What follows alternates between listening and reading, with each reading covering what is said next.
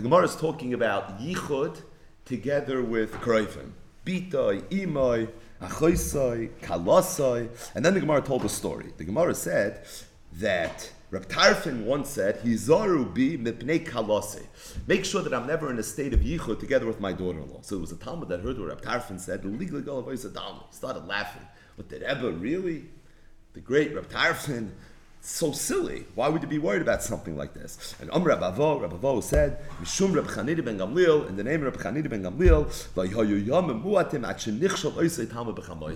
that didn't take a lot of time from when this story happened to where this Talmud himself was nichshel in something very similar. He was nichshel bechamoisai. So it's just kedai to chazer over the Gemara Masechtes Kedushin Daf Yud Beis Amud Beis. So the Gemara over there discusses different things that Rav used to give people malchus for. So Rav used to give malchus for someone that was mekadesh beshuka, mekadesh bebia, mekadesh b'loy sheduchi, mevatel gita. So there's a whole list. The most famous one is mekadesh bebia. But one of the things that Rav would give malchus for is al chasna de dair bechamur. That if there was an Adam that was living together with his in-laws, he would literally give them malchus. And the reason is, Rashi says, shema yikashaba.